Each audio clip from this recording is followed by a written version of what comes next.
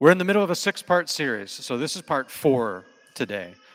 The purpose of the series is twofold. One, it's to remind you of the goodness of what you're doing if you're married and you have kids. Because the secular world, a lot of people in the secular world say it's not good to be married and have kids. That's a bad thing. It's a constraining of your freedom.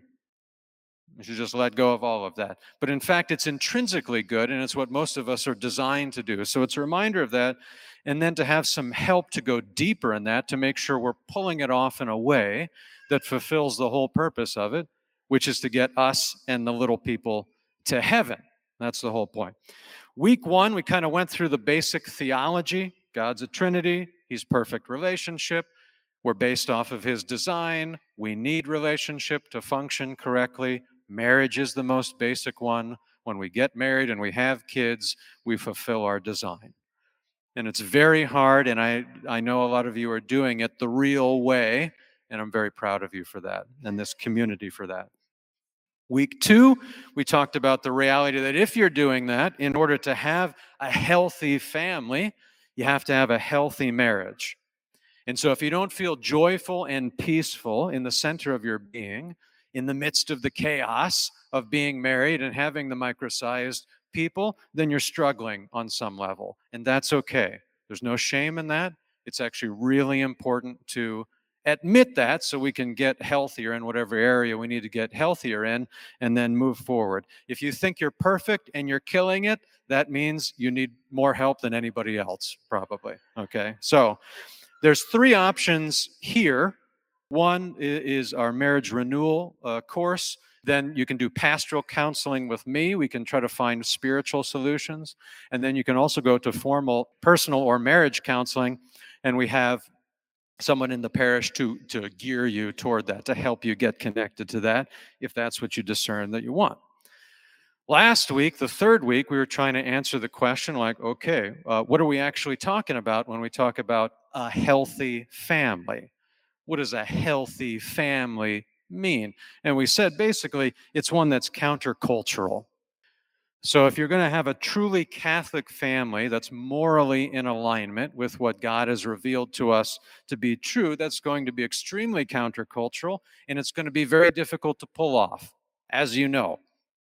So we have to interiorly recognize that and choose it, and choose the difficult decisions that go along with living that way. And this series is a part of the help to do that. That's what it is. It's just a little help to do that. So in conjunction with this community and the nexus of people that we know and love, and we can rely on them. Okay. This week, week 4, so we said last week we were going to go deeper with that help and get specific. And that's what the next 3 weeks are. They're very specific. And you know I love this stuff that's like highly concrete things. Like, tell me something I can try if I want to try it. So the 3 areas we talked about were prayer, behavior, and education. Prayer, behavior, and education. This week is prayer. So here's the deal. I mean, probably all of us heard this if you're old enough, especially in like the 1980s. The family that prays together stays together, right? You heard that? It rhymes in English. It's like it sticks in your head. It's like, okay, all right. My opinion on that is depends on the kind and the quality of the prayer. It depends on the kind and the quality of the prayer.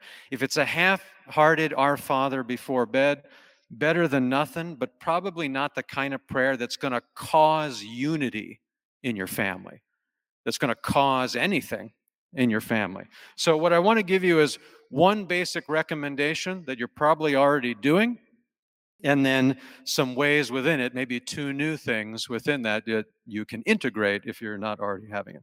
Okay. What I want all of us to have is the first thing that we did on our PSPs. The first thing you do when you make a personalized spiritual plan is you figure out when, where, how long, and what I'm going to pray every day. You just set your prayer schedule. We got to do that in our family. We got to do that with and in our family. To have a family orarium, a family prayer schedule. That's what an orarium is. There's a type of intimacy you get with someone that you can only get through prayer. Because it's a level of connection, a depth of connection, a depth of bonding that you can't get any other way. You're just on a different level. So when, where, how long, and what? That will vary from family to family. But what shouldn't vary at all is what we're actually doing when we're determining that prayer schedule. You're inviting these little people that you made with the help of God into the living relationship that you already have with Jesus. You're saying, come on in. I enjoy this intimacy with the God of the universe. Let me just invite you into it so you can feel what it's like, so you can sense what it's like, because kids are super sensitive to the spiritual world. But if you don't have that relationship, if you don't enjoy that intimacy with our Lord, prayer is going to seem like a checkbox you tick off before bedtime because you think doing that is what makes you a good Catholic. And so the key to all of it, to doing it for real, is intimacy. Intimacy with Jesus. Into that, I offer 2 concrete suggestions of how to do it for real.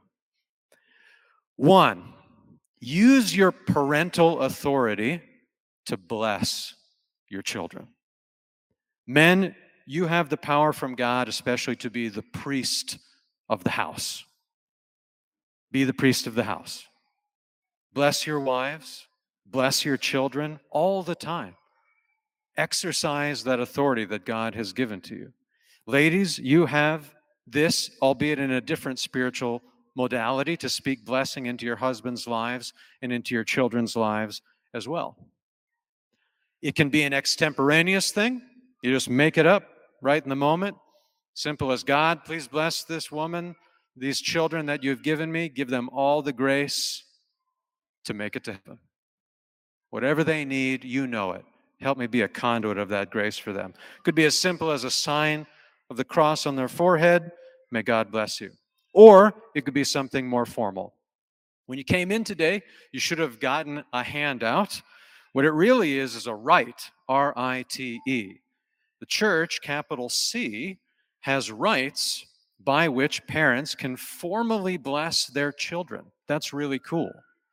And so what I did is I took that rite, the blessings of sons and daughters, and I just skimmed it down to one option, because a lot of the modern blessings have like a gajillion options and they're very confusing. So this is just one option. And you do, you say the black and do the red. So you say what's in black for your part, and then the red are the instructions for it. That's a formal blessing.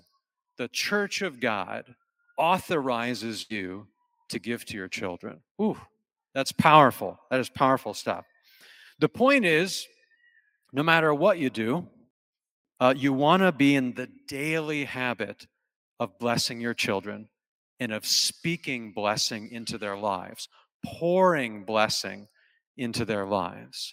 I know there's some of you who just, especially at night, you just say to your kids, like, you're good, you're loved, God loves you, I love you. There are great things. You're just speaking blessing into their lives. Do that all the time with your kids and with your spouse. 2, use your parental authority to cast evil away from your children. So you have special authority over your kids, over your children, to command demons to leave them alone. So you only enjoy this authority over yourself and your kids. You try to do it with anybody else, you're going to get pummeled by the prince of darkness. Okay, but you can do it for yourself and you can do it for your kids. It's called imprecatory prayer, command form prayer. So something that is imprecatory in nature would be like, in the name of Jesus Christ and by my parental authority, I command the demon of whining to leave this kid in the name of Jesus Christ, whatever it might be. Like, and there is a spirit of whining or pride or like disrest or like whatever it might be, aversion to the holy. Like it could be all kinds of things. You're commanding in the name of Jesus. Okay. If you're not accustomed to that, though, I wouldn't start there. If there's no reason to start there, start with deprecatory prayer. Deprecatory prayer is just inviting Jesus into the house to do something in the lives of your children or your spouse. Lord Jesus, come into this house. You are welcome here. Come into the life of this child that you have temporarily loaned to me, and cast from them everything that is evil through your infinite power in Jesus' name. Be something as simple as that, or come, Holy Spirit, that ancient prayer. Fill us up, fill this house up. If you need to ramp it up, come talk to me first. Come talk to me first, and I'll get you connected with a good resource that many of you already have, Father Chad Ripperger's deliverance prayers for use of the laity. The core prayer being, which I recommend everybody memorizes, is I rebuke, reject, and renounce the spirit of in the name of Jesus Christ. We should all be able to just fire that off, the 3 R's in the name of Jesus. I rebuke, reject, and renounce the spirit of pride in the name of Jesus Christ. Just be on the top of our mind. So, if you need to ramp it up, come, let me know. But start with deprecatory prayer, just asking the Lord to do something for you, and He will. So the take-home message this week is pray.